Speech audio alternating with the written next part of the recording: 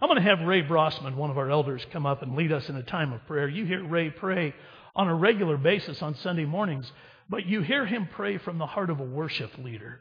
He is also an elder, and I want him to pray from the heart of an elder this morning for our church, for the people that are here, for people that are struggling with different things in their life. And as much as I don't want to encourage you to not pray on your own, I do want you to listen to the heart of an elder as Ray leads us in prayer. Father, we are here this morning to hear your word spoken to us. We know that it will encourage us, it will convict us, and we know that it's true.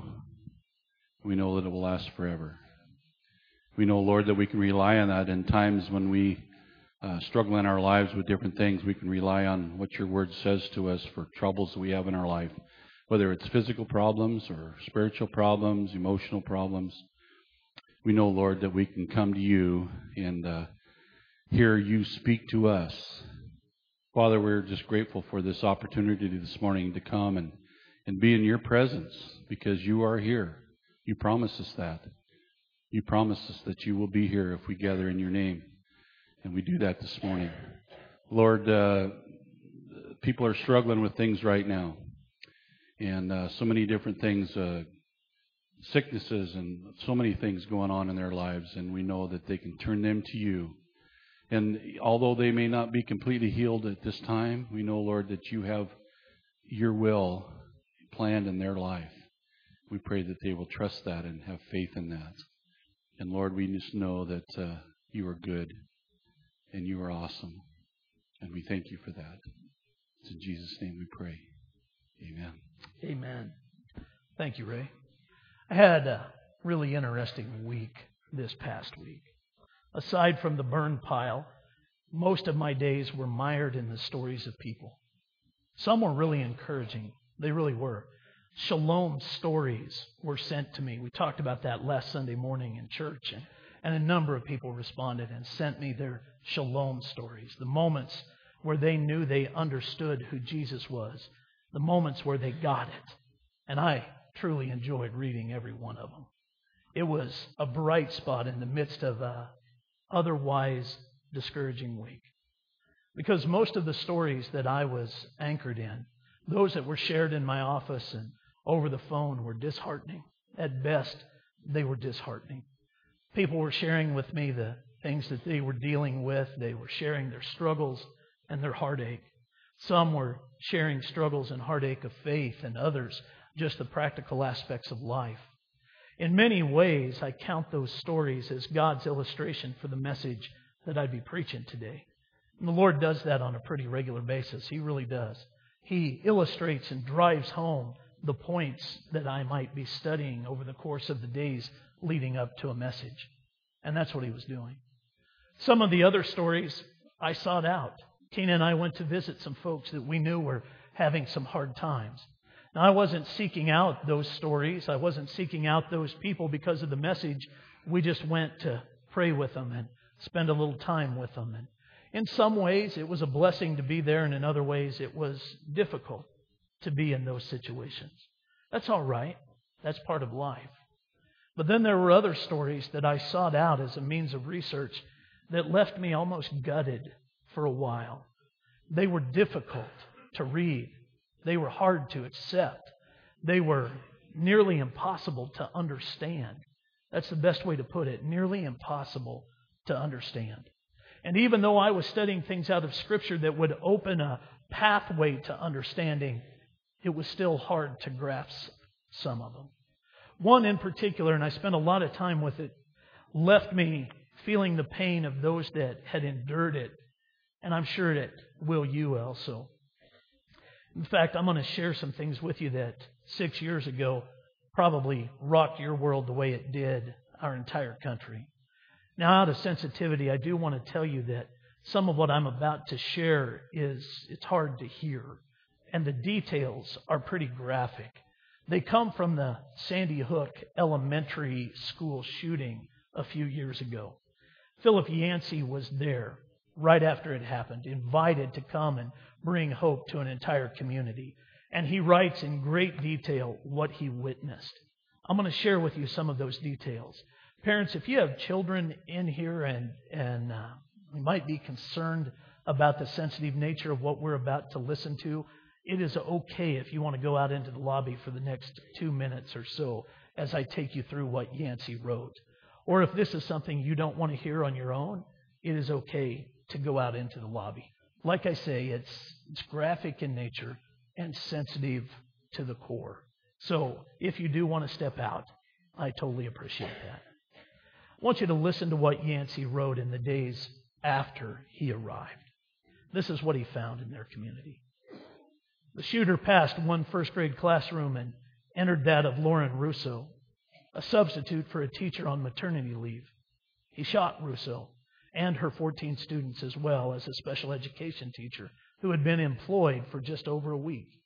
In that classroom, the police would find 14 small bodies all huddled together, each shot at least twice. Officers found one little boy still alive. He would die in an ambulance on the way to the hospital. Incredibly, one 6-year-old girl had survived by playing dead. She walked out of the school covered in her classmates' blood. "Mommy, I'm okay, but all my friends are dead," she said finally.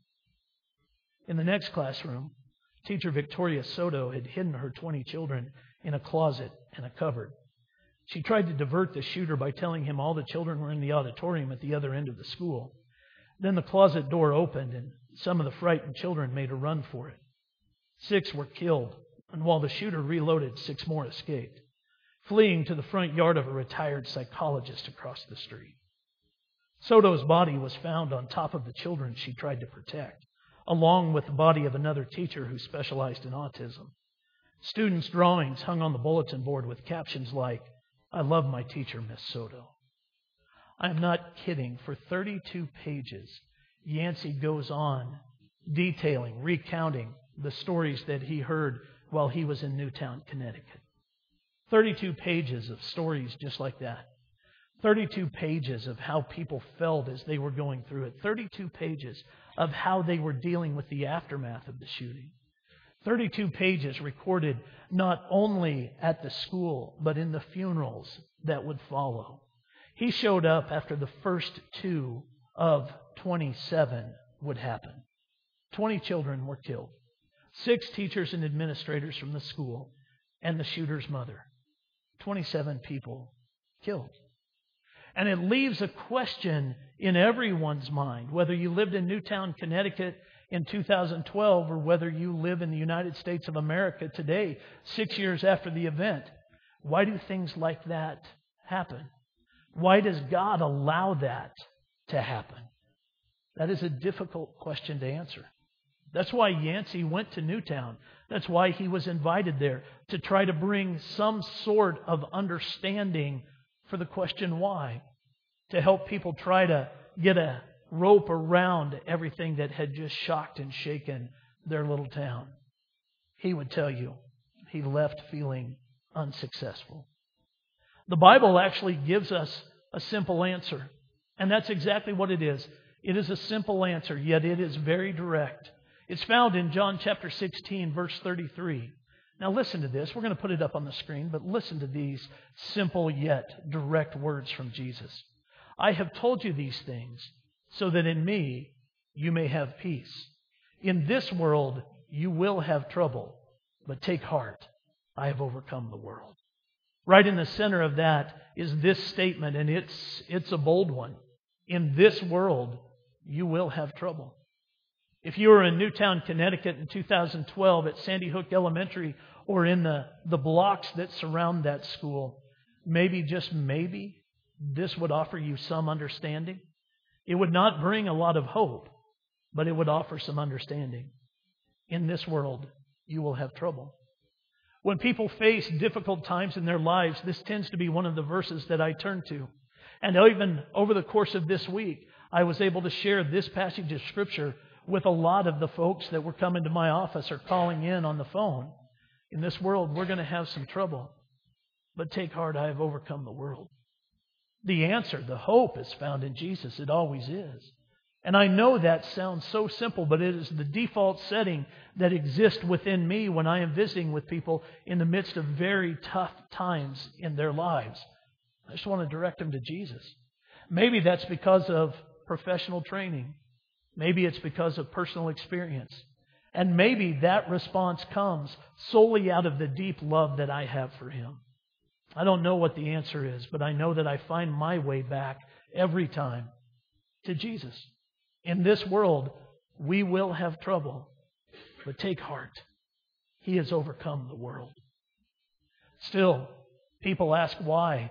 People want to know, how come we have to deal with things like this? Why are there shootings in schools? Why is there cancer? Why is there death? Why are there firings? Why are there financial problems? Why are there, you can plug in anything you would like in that list. Why? And we'll get to that in just a little bit. But first, I want us to explore this verse. John chapter 16, verse 33. If you were here last week, it starts out so simply and so beautifully. Jesus says, I have told you these things so that in me you might have peace. He was talking to the 12 apostles when He said those words. I have told you these things so that in me you might have peace. We talked about the peace that He was bringing up to them, the peace that He was mentioning. We referred to it as the shalom peace of God. And those are the stories that a number of you sent to me last week. And I encourage the rest of you, if you would like to, send me your stories of shalom. Send me your stories of the peace of God. Send me the stories of when you really understood what God has to offer. When you really understood the love of Jesus Christ. I love those stories. They're my favorites. So Jesus was telling them, I have shared these things with you so that in me you might have peace. Now you can remember last Sunday we said that those words followed some difficult prophecies from Jesus to the apostles. He told them that one of them would betray Him. He told Peter that he would deny Him. And then the butter on the biscuit for that whole thing was this. He said, I'm not going to be with you very long. I'm going to leave you. And you're going to need strength. And when I do leave you, the Holy Spirit is going to come. The Comforter will be here and He will walk through life with you. That was encouraging, yet still they had to face a world without Jesus. They had to face a world where they would not be able to see Him, talk to Him, touch Him, sit down and share a meal with Him face to face when they didn't know how to process it. So Jesus told them, He shared with them great things so that in Him they might have shalom. They might have peace. They were going to need it. These 12 guys, they were going to need it. I want to walk you through the way they all died. We're just going to go one by one through the apostles. Pay close attention to this. Peter and Paul both martyred in Rome about 66 A.D. during the persecution under Emperor Nero. Paul was beheaded. Peter was crucified upside down at his request, since he did not feel he was worthy to die in the same manner as his Lord. Andrew went to the land of the man-eaters in what is now the Soviet Union. Christians there claim him as the first to bring the gospel to their land. He also preached in Asia Minor, modern-day Turkey, and in Greece, where he is said to have been crucified. Thomas was probably most active in the area east of Syria. Tradition has him preaching as far east as India, where the ancient Mar Thoma Christians revere him as their founder. They claim that he died there when pierced through with the spears of 4 soldiers. Philip possibly had a powerful ministry in Carthage in North Africa and then in Asia Minor, where he converted the wife of a Roman proconsul. In retaliation, the proconsul had Philip arrested and cruelly put to death. Matthew, the tax collector and writer of the gospel, ministered in Persia and Ethiopia. Some of the oldest reports say he was not martyred, while others say he was stabbed to death in Ethiopia. James, the son of Alphaeus, is one of at least 3 Jameses referred to in the New Testament. There is some confusion as to which is which, but this James is reckoned to have ministered in Syria. The Jewish historian Josephus reported that he was stoned and then clubbed to death. Matthias was the apostle chosen to replace Judas. Tradition sends him to Syria with Andrew and to death by burning. John is the only one of the company generally thought to have died a natural death from old age. He was the leader of the church in the Ephesus area and is said to have taken care of Mary, the mother of Jesus, in his home. During Domitian's persecution in the middle 90s, he was exiled to the island of Patmos. There he is credited with writing the last book of the New Testament, the Revelation. An early Latin tradition has him escaping unhurt after being cast into boiling oil at Rome. Judas died at his own hand. The Bible and tradition, neither one, tell us how Bartholomew or Simon the Zealot died. But most people, most scholars and teachers, believe that those last two guys were also martyred for their faith.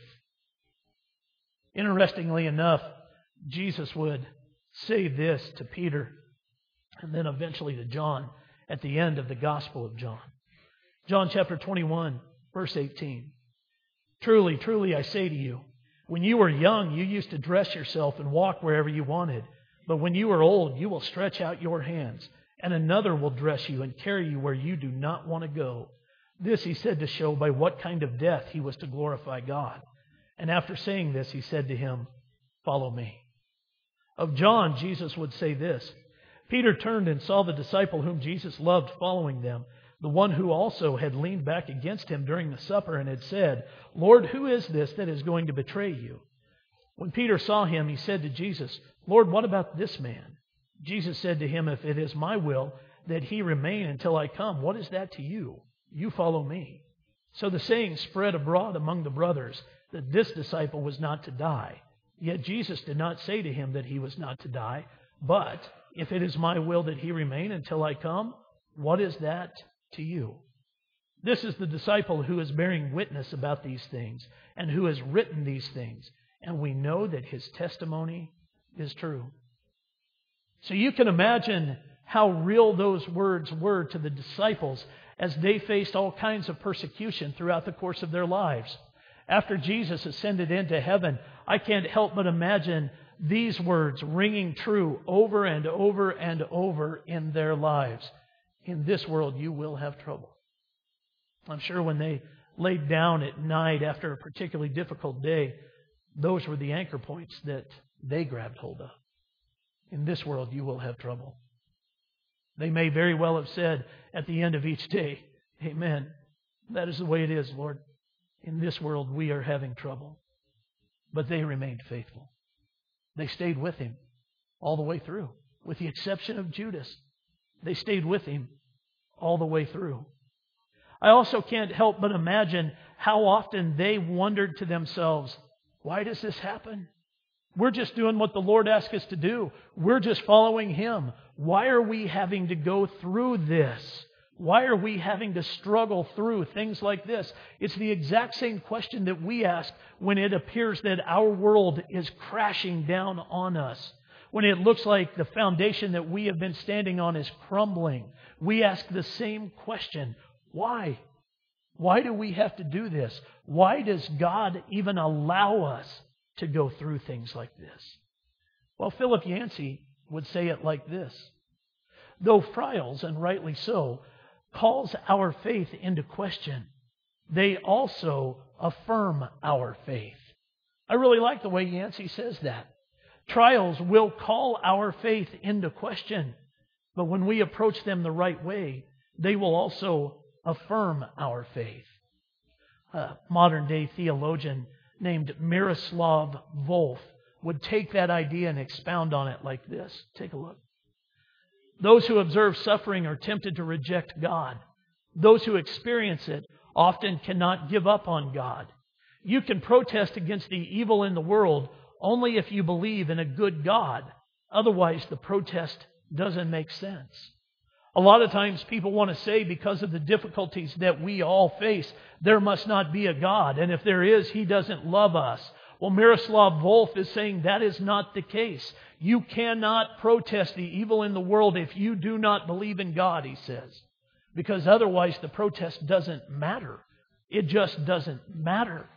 And that's why Yancey might say that as we go through trials, as we go through difficulties, they have the ability to affirm our faith, to make it grow, to make it stronger. There's good teaching in that. Desmond Tutu, after 2 years of watching people needlessly and heinously murdered in South Africa, would actually say this. Take a look at his quote. For us who are Christians, the death and resurrection of Jesus Christ is proof positive that love is stronger than hate, that light is stronger than darkness, that laughter and joy and compassion and gentleness and truth, all these are so much stronger than their ghastly counterparts. Now there's some hope. There's some hope. It's the same type of hope that Jesus would speak of in Matthew 24. If you have your Bibles with you, open up to that chapter with me. Matthew 24, we're going to start in verse 3. Jesus is on the Mount of Olives when the disciples come to Him privately. In verse 3 has them saying, "Tell us, when will these things be, and what will be the sign of your coming and of the end of the age?" And Jesus answered them, "See that no one leads you astray. For many will come in my name, saying, 'I am the Christ,' and they will lead many astray. And you will hear of wars and rumors of wars. See that you are not alarmed, for this must take place, but the end is not yet. For nation will rise against nation, and kingdom against kingdom. And there will be famines and earthquakes in various places. All these are but the beginning of the birth pains. Then they will deliver you up to the tribulation, and put you to death, and you will be hated by all nations for my name's sake. And then many will fall away and betray one another and hate one another. And many false prophets will arise and lead many astray. And because lawlessness will be increased, the love of many will grow cold. But the one who endures to the end will be saved. And this gospel of the kingdom will be proclaimed throughout the whole world as a testimony to all nations, and then the end will come." Now follow what Jesus is saying. The closer we get to the return of Christ, to His return, the more difficult things are going to become. The apostles certainly understood that. Things were difficult for them. The ones who went to Him privately and asked Him to explain this, they heard those words and they lived those words. And it has continued that way for 2,000 years. Things have been difficult. Trials have come that have called into question the faith of God's children. But over and over and over again, those trials have also affirmed the faith of God's children, as people have lived out verse 13. But the one who endures to the end will be saved. Now that is hope. We stay with it all the way through to the end. Even when the Apostle Paul would say that as we get close to the return of Christ, people are going to give up on sound teaching. They're no longer going to care about truth. They're just going to turn to teachers that will tell them what their itching ears want to hear. And that's what it means when Jesus says that as we get closer to that time, men's hearts will turn cold. They won't care about truth. They won't care about what really matters. They will care only about what they want to hear. But you remain faithful to the end, and you will be saved. You remain faithful to the end no matter what you face, and you will be saved. No matter how hard it gets. Tutu would say, you don't give up on God. Miroslav Volf would say, you don't even fight against the existence of God. Jesus would say, you just remain faithful. You will find peace when you need peace. In this world, you will have trouble. No question about it. Next week, we're going to look at the second part of this message, which is the more encouraging part of it, where Jesus says, you take heart. I have overcome the world. Hopefully, you'll be back next week to hear that part. But until then, you remember this out of His mouth as well. But the one who endures to the end will be saved. There's great hope in that. I want to build on that hope because I know that a number of you are facing all kinds of different things. It may not be a crisis of faith. It may be that in this world you're just having trouble with every relationship you ever enter into. It may be that you have a whole history of brokenness behind you. It may be that you're having trouble at work. It's possible that what you're dealing with are financial problems. It's possible that you're just having trouble with health issues. Or it is possible that you are struggling with any number of different things and you need hope. So I want you to have that. I really do. Here are 7 verses of Scripture that can bring hope in the midst of any number of different trials. We're going to put them up on the screen. So take a look at this. Starting in 1 Peter chapter 5, verse 10. And after you have suffered a little while, The God of all grace, who has called you to His eternal glory in Christ, will Himself restore, confirm, strengthen, and establish you. If you believe the words of that verse, would you just say together with me, Amen. Amen. Take a look at number 2. Psalm chapter 46, verses 1 through 3. God is our refuge and strength, a very present help in trouble. Therefore we will not fear, though the earth gives way, though the mountains be moved into the heart of the sea, though its waters roar and foam, though the mountains tremble at its swelling. Let's say it again. Amen. Proverbs chapter 18, verse 10. The name of the Lord is a strong tower. The righteous man runs into it and is safe. If you have found your way into that strong tower, say it with me. Amen. Psalm chapter 34, verse 17. When the righteous cry for help, the Lord hears and delivers them out of all their troubles. If you have found yourself at some point in life crying out to God and experiencing His answer, say it with me. Amen. Psalm 16, verse 8. I have set the Lord always before me, because He is at my right hand. I shall not be shaken. Amen. John 14:27. Peace I leave with you. There's that shalom word again. Shalom I leave with you. My shalom I give to you. Not as the world gives do I give to you. Let not your hearts be troubled, neither let them be afraid. Let's say it again. Amen. 2 Corinthians chapter 12, verse 9. My grace is sufficient for you, for my power is made perfect in weakness. If you believe it, let's say it. Amen. That's hope. 7 passages of hope. As you make your way through all kinds of trials, sometimes the hope that we need to hold on to is found not just in the truth of these Scriptures, but in the promise of what waits for us. And do you know what waits for us? Do you know? The Bible would teach that there are 3 crowns waiting for those who remain faithful to the end. In this world you will have trouble, but you remain faithful to the end, and not only will you be saved, you will be granted 3 crowns from the Lord. I'll show them to you if you have your Bible with you. This is important, intriguing stuff I want you to see. We'll start first in James. James chapter 1, verse 12. Blessed is the man who remains steadfast under trial, for when he has stood the test, he will receive the crown of life. There's the first one, which God has promised to those who love Him.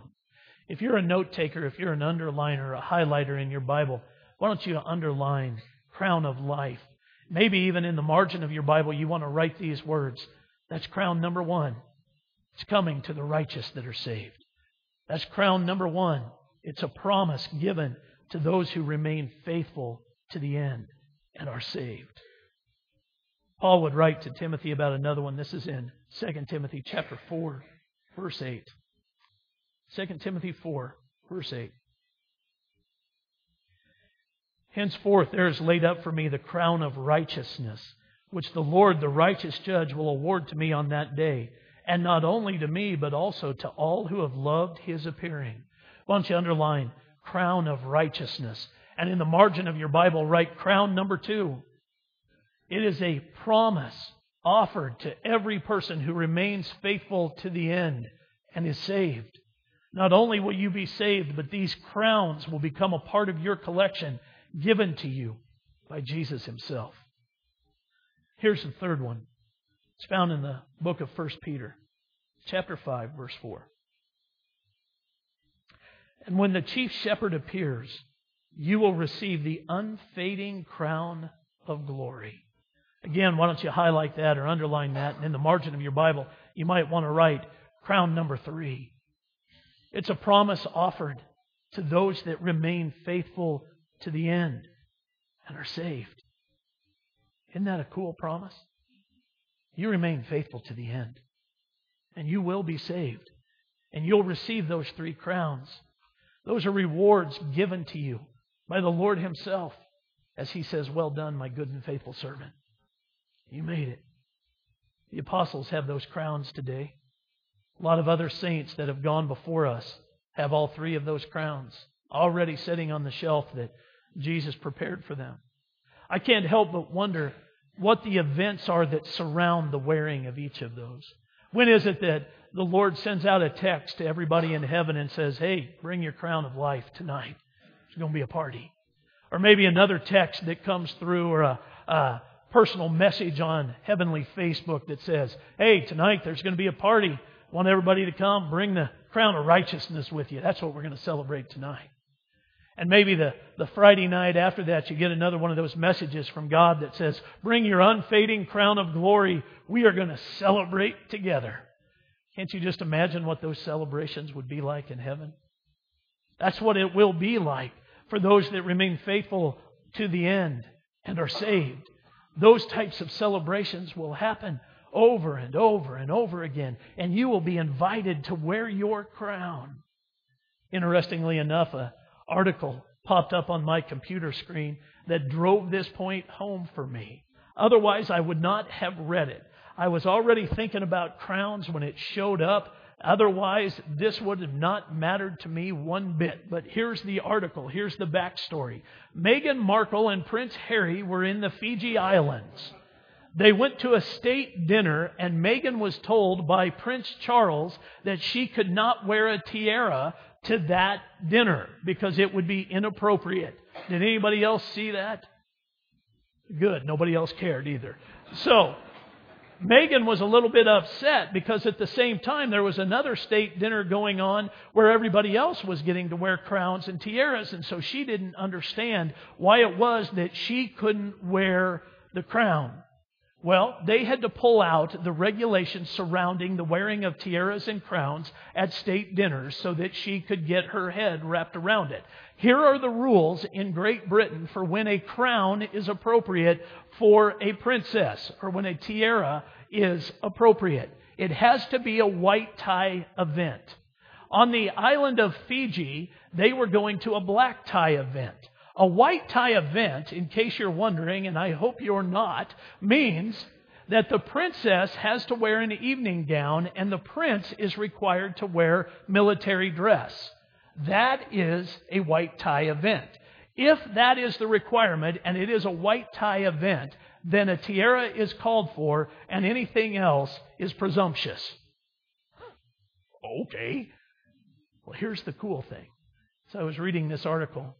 I found myself reflecting on the idea that we are going to a white tie event in heaven. It is a white tie event. If you don't believe me, I want you to believe the Bible. This is found in the book of Revelation. Revelation chapter 3, verse 5. The one who conquers, listen to this, will be clothed thus in white garments, and I will never blot out his name from the book of life. I will confess his name before my Father and before his angels. There's the white tie event. And it isn't just the tie. It is the entire garment. Everyone's dressed in white. How cool is that? And the British people think they pioneered this. They didn't. It came from God Himself. At a white tie event, you can wear your crown. And heaven is a white tie event. You have 3 crowns to choose from. But God may very well say at certain points in time, I want everybody to wear a certain crown. Like this. Here's what that party is going to look like. Revelation chapter 7, starting in verse 9. After this I looked, and behold, a great multitude that no one could number from every nation, from all tribes and peoples and languages, standing before the throne and before the Lamb. Listen, clothed in white robes, with palm branches in their hands, and crying out in a loud voice, salvation belongs to our God who sits on the throne and to the Lamb. And all the angels were standing around the throne and around the elders and the 4 living creatures. And they fell on their faces before the throne and worshipped God, saying, Amen.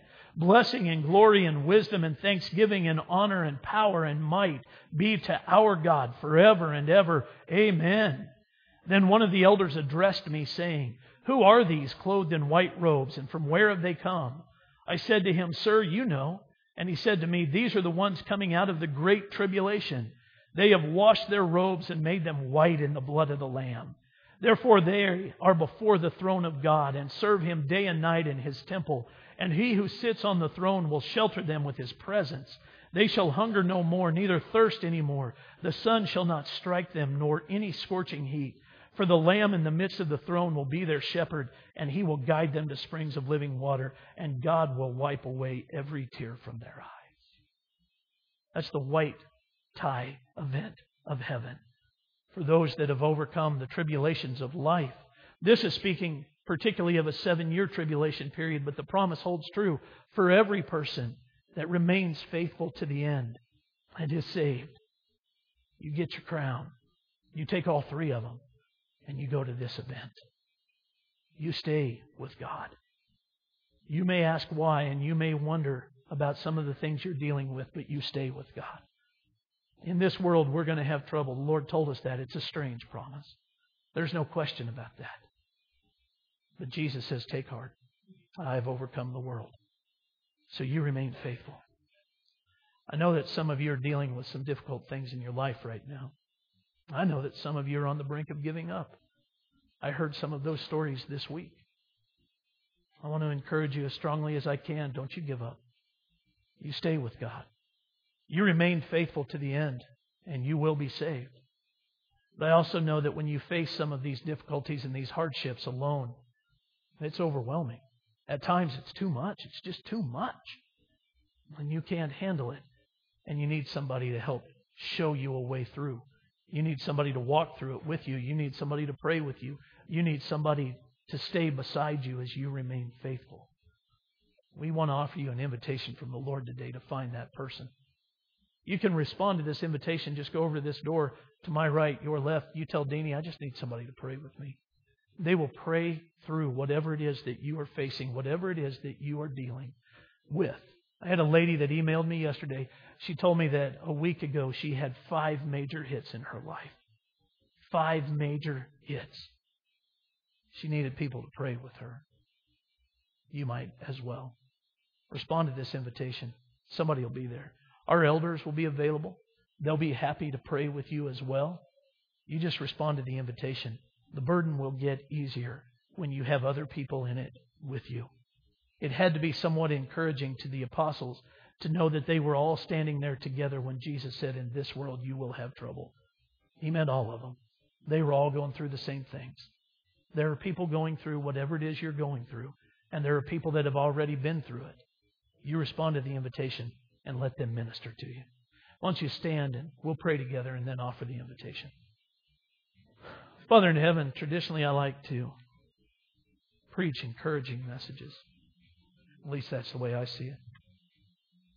Today is hard, but next Sunday is coming. And oftentimes that's how we have to view the struggles of our life. Today is hard, but Sunday is coming. You are coming. There's hope in that. There's a promise in that. And Lord, that promise carries us through. I'm grateful that you didn't pull any punches with us, that you told us the truth. In this world, we would have trouble. We would face difficulties. And certainly we all know that to be true. But Father, we also know you as truth. And we know your presence. And we are grateful for you. So now I'm praying for those that need to receive just a little extra grace, a little extra mercy. They need to feel you. I pray they'll respond to this invitation, your invitation. In Jesus' name, amen.